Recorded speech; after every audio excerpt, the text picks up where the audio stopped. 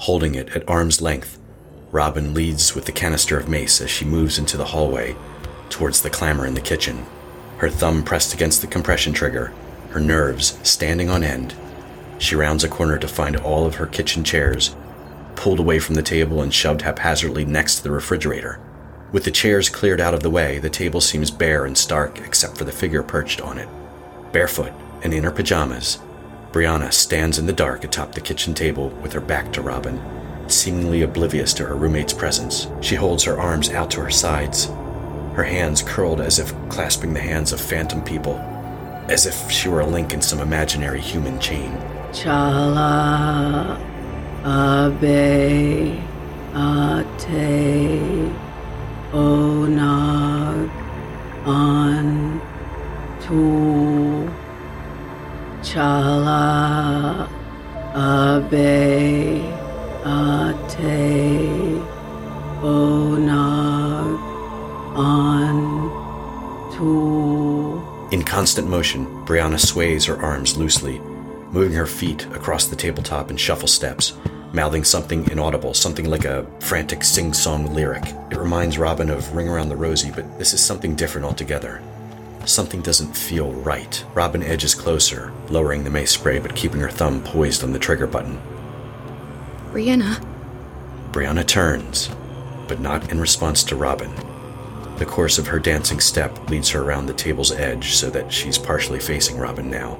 As Brianna rattles off the sing-song chant, the words come out muddled and mumbled. Her eyes are wide, but there is vacancy behind them. Brianna.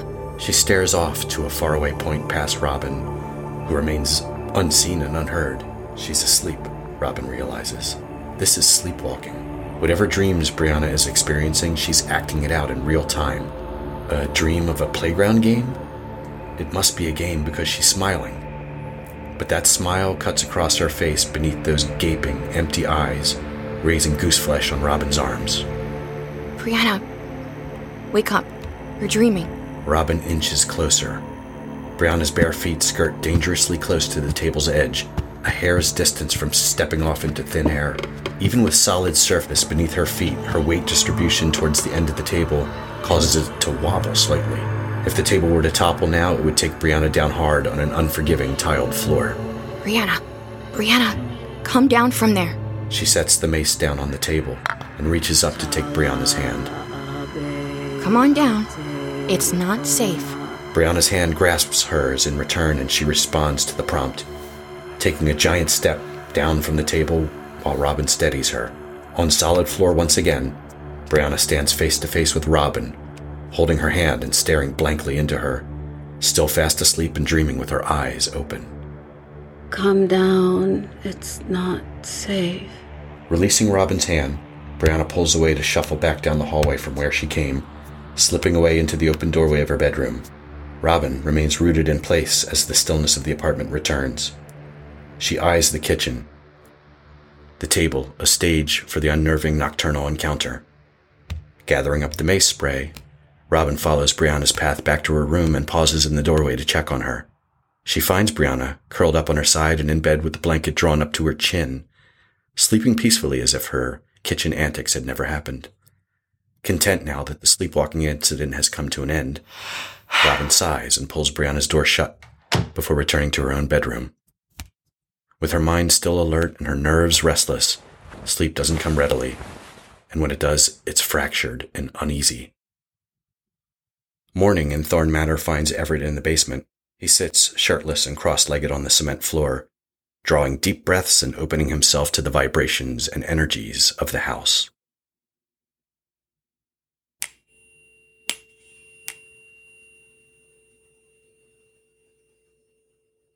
You don't need these tuning forks anymore. You are the tuning fork now. There you are. I was looking for you. What do I call you, by the way? You don't. You don't look for me. And you don't call me.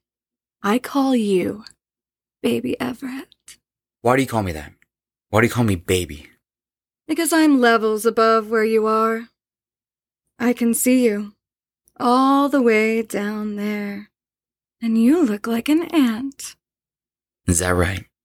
Mm-hmm. Show me. Show me then.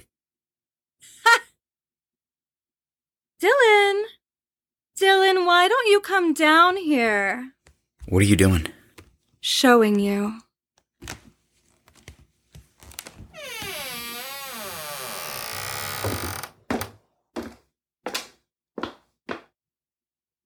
Hey. Hey, well, what's up? I don't know, man. I felt like I was coming down here for a reason, but I don't know. Damn, it went right out of my mind. I'm sure I'll think of it once I'm back upstairs. You meditating? Yeah. Cool. All right, well, I won't disturb you. You want this door? Closed. Right on.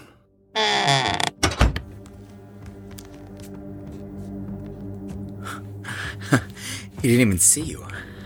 How did you do that? In time. When you're ready. You did some things here with sex magic, didn't you? You and Thorn and the other priestesses. We're bringing the girls back here tonight. I know. Don't you think I see everything? Hear everything that goes on within these walls?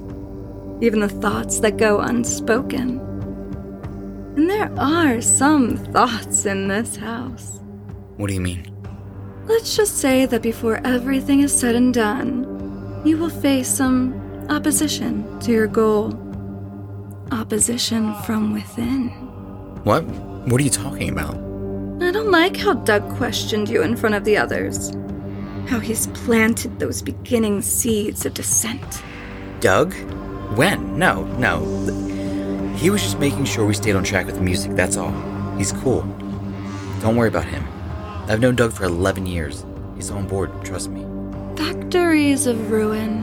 Who came up with that name? I did. And who's the leader of the band? Well, Dylan and I were playing in another band right out of high school, but that band was imploding, it was a mess. So, I convinced him to peel off with me and start our own band. Then I found Doug, and Dylan brought in Keith. Who writes the lyrics? Who booked the first big gig? And who landed you your agent? Who's the deciding voice in most of these decisions? Who conveys the vision that has guided Factories of Ruin to success? Me. Who is the leader? Me. And why would someone from within the ranks openly doubt their leader? Why would they chip away at and test that leader's position, Could it be? Maybe they're not content with their place in the pecking order. Maybe they have designs on that role for themselves. But then again, you've known him for 11 years. You know him better than I. I handled it. I reminded him what we're looking to achieve here, and he stepped back in line. And if he steps out again, I'll handle that too. Doug's cool though. He knows he has it good here, and I can count on him. Okay, if you say so. Don't you worry about me. I'm solid. I'll hold up my end of this. And the girls are coming back tonight. So, we'll intensify things. More ritual, more intent, more energy. Just like you want. Your sacrament has begun, baby Everett. Keep building towards its finale. Then your end of the bargain will be kept, and the keys to the power I promised will be yours. Tell me what to do. With the girls, I mean. How does it... You know. You already know what to do. You've thought about it. And thoughts lay intent. Thoughts are nothing more than the groundwork for actions. That's what you want. You want me to... I don't want you to do anything. You do what you do. It's in your nature. You see, baby Everett, there are only two types in this world. Monsters and victims. You just have to ask yourself, which one are you? When you figure that out, all the rest begins to fall into place. Traffic crawls from one stoplight to the next, while bicyclists whiz past and streams of young pedestrians take to the crosswalk, heading towards the university. The waking world seems extra bright and frenetic, as if the dial had been turned up somehow. Driving through town with Brianna in the passenger seat, Robin feels removed from this hyperactive world, not a part of it, an outsider watching it tick by. Thanks for the lift. You saved me an Uber fare, at least one way. Yeah, no worries. Mr. Williamson's my first client, and he's practically on the way, so... So, do you want to talk about it? Talk about what? I don't remember anything. I mean, I used to sleepwalk, but not since I was little. It was freaky, Brianna. Like you were acting out a dream or something. Do you remember what you were dreaming? No. And that's the second night in a row, which is really weird. I have always had vivid dreams, and I always remember them, or pieces of them anyway. I've talked about that. It's like I live in two separate worlds. One while I'm awake and one while I'm asleep. And I get this strong sense of déjà vu at times. I don't know if it's connected, but then I think maybe sometimes. Maybe I dream about things happening and then they do. It's like I've seen it and lived it before. Like maybe time works differently in dreams and sometimes I catch a glimpse of what will happen before it does. But in the moment, when that feeling of déjà vu hits me and everything feels fuzzy and unreal, if I try to think about it too deeply, I get this really eerie feeling and my mind stops itself. Like I'm not supposed to be thinking about it. I just gotta chill. Yeah, even now, just talking about it freaks me out. I don't normally remember my dreams, but I have the last 2 nights, and they're kinda nightmares. This is good. Huh? This spot, right here. Just pull over here. I'll jump out. Oh. Are you going back with Christine tonight? Back to the mansion? Yeah, why? I don't know. Have fun with the geezers. I'll catch you later. Yeah. Catch you later.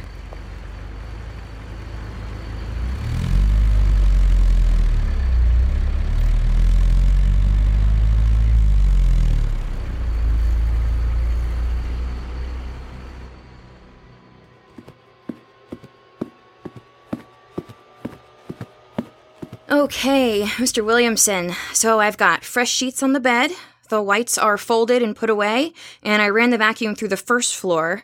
Do you want me to vacuum upstairs? Nah, I can't make it up to the second floor no more, so there's no point in having you do that.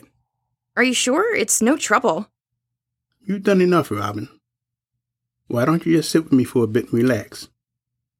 I just enjoy your company every Tuesday and Friday so much, I can't even tell you. Oh, Mr. Williamson. You're my favorite client, but I won't tell the others. It'll be our secret. So why don't you have a seat? Why don't you tell me what's chewing at you? Huh? What do you mean? I may be an old soldier whose bones are frail, but there ain't nothing wrong with these old eyes. That's the look my wife Cecilia used to get. Meant something was stewing. Same look she had when our daughter Carrie got pregnant by accident the first time. Same look when I got hurt that one summer and couldn't work. Could barely keep food on the table and a roof over our heads. What with money going out but none coming in? Same look when they gave Cecilia the diagnosis. Don't make it through 52 years of marriage without recognizing that look. And now you got it too. Some kind of trouble chewing at you. You've lived your whole life here in Ithaca, isn't that right? Other than the 3 years in country. In Nam, that is. What do you know about that house up on the cliffs? The one that was owned by a man named Thorne. Why are you asking about that house? You must remember when it was built, when Caleb Thorne moved into town. Of course I remember. I was one of the folks hired on to do the drywall in that house. So you knew him then? You knew Caleb Thorne? Not really. I wouldn't say that. I was just a subcontractor. Mr. Thorne wasn't the type to bother himself by stooping so low to talk to the help, which was just fine with me. I seen the way he was with the contractor. demanding and nasty. At first, I thought that was on account of his money and him thinking he's better than working class folks. But it was more than that. You know when you catch a glimpse into some people and what you see inside them is darkness, like a stain? Best way to describe it, I guess. Well, he had that stain. Beautiful houses, I recall. So, how can such a rotten person get to own such a beautiful place? There are a lot of stories about the things that happened in that place over the years. Those 2 women who moved in with him, how the 3 of them were doing all kinds of weird rituals and stuff, trying to summon demons. Oh, yeah. Haven't met one of those 2 women? Haven't looked into their eyes? I don't doubt a word about it. You met them? The 2 women he called his priestesses? Mm-hmm. Not too long, in fact, before all 3 just up and vanished. 10 years after I worked on the house, Thorne was building out an addition, and I got hired back to do more work. Almost turned it down, but money is money, right? Gotta eat somehow. But after that second time, I don't care how much money they put on the table. I would have never taken another job there again. Why? What happened? Not so much what happened, but how being there made me feel. I ain't one to talk in terms of good and evil. I used to think all people were basically good, but that they sometimes got pushed into doing bad things. I know now that ain't the case. That second time back, you could see that darkness, that stain that spread throughout Mr. Thorne, throughout that property, and those 2 women. As beautiful as they were on the surface, deep down were filled with evil. All 3 of them. And that house. Nothing but evil underneath. Guess it was just a matter of time. A matter of time before what? Folks all wonder what happened to those 3 when they disappeared, wondered where they went. But I know you mess around with evil things, and that stain grows inside you until it becomes all you are. Evil. And eventually, the devil comes to claim his own. Don't go mess around with that house. You hear me? Before her talk with Mr. Williamson, Robin called into doubt her own instincts that told her there was something very wrong about Thorne Manor. But his stark warning affirmed that she was not overreacting. She had not given her mind too much license to spin stories. The danger she sensed there was real, and she had no intention of ever setting foot in that house again. But her roommates, on the other hand, how could she convince them without sounding like an alarmist? She picked nervously at her fingernails while Christine and Brianna finished getting ready for their return to Thorne Manor.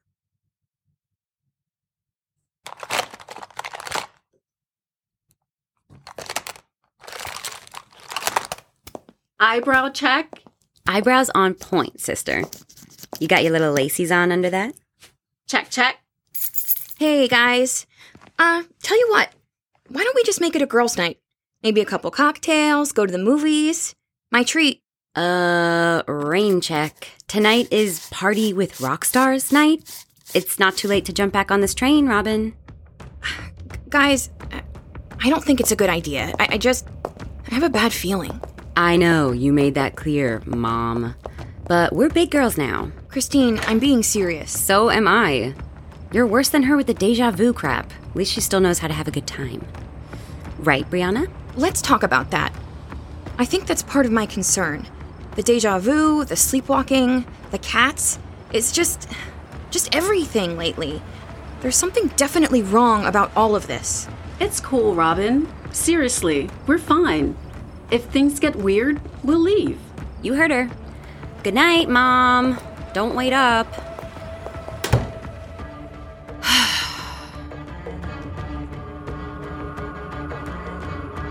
The focal point of all things now, the dreams invariably return to Thorne Manor. Beneath its flank of stone and mortar, its bones of drywall, cement, and timber, the mansion breathes, its essence alive and pulsing with a sentient malevolence. Unable to resist its pull, the dreamer finds herself standing on the grounds at night beneath the same full moon that held the sky on their first night at the mansion. The same full moon returns to haunt every one of her dreams now, and beneath that moon, but still towering over the dreamer, the mansion stands like an obscene edifice, its windows filled with a stale yellow light, offering glimpses of the surreal scene playing out inside. Donning one of the wood-carved tribal masks, Everett Nicholas leads his bandmates along with Christine and Brianna in a naked procession. Hands linked together, they laugh and dance and cavort from room to room, and the dreamer follows along outside, tracking their movements from window to window. Everett calls out words, short phrases, that the others parrot back, but the closed windows blunt the sound, rendering the words unintelligible. Like Ring Around the Rosie, a child's game, but this is no game. This is perversity, this is ritual. And the dreamer's roommates have been swept up unwittingly into a terrible danger. This is the same sing-song dance that Brianna acted out while sleepwalking in the apartment. The dreamer shudders in terror, opens her mouth to call out a warning to her roommates, but her voice is lost to her. As the ritual unfolds, she tries desperately to scream for them, but no sound comes. All she can do is watch helplessly from the window. A breeze on the back of her neck signals the arrival of someone right behind her, so close as to nearly touch her. The scent of perfume wafts over her. A warm breath soothes her ear, draws from her an involuntary sigh of arousal. Before she can turn around, the unseen female leans in even closer, her whisper sensual yet alarming. You can't help them. You can't help them. Cricket song swells around her, a rising effigy to the evil being invoked within the mansion's walls.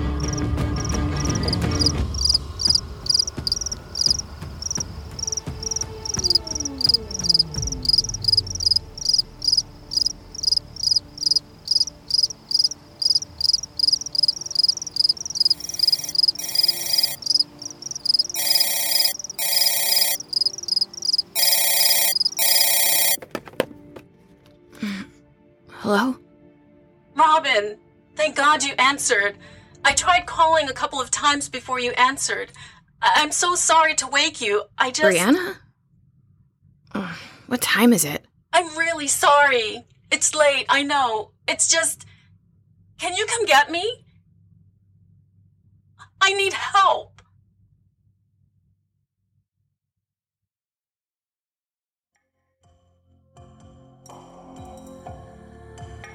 Sinner's Moon was produced by Frank Jochnowitz, Sean McKnight, and William Rizzo. Written, directed, and narrated by Frank Jochnowitz. Audio engineering, editing, and sound design provided by Sean McKnight. Musical supervisor, David Parsons. The title song, Sinner's Moon, was composed and performed by Eloson. This episode starred Katie Walsh as Robin, Eric Francis Meloragni as Everett, Danny Lakaios as the Tattooed Woman, Beverly Gunn as Brianna, Shelby Hightower as Christine, Martin Carr as Dylan, and Calvin Laws as Mr. Williamson. For full episode credits or to learn more about Sinner's Moon, visit the Sinner's Moon page on our website, frankhorror.com.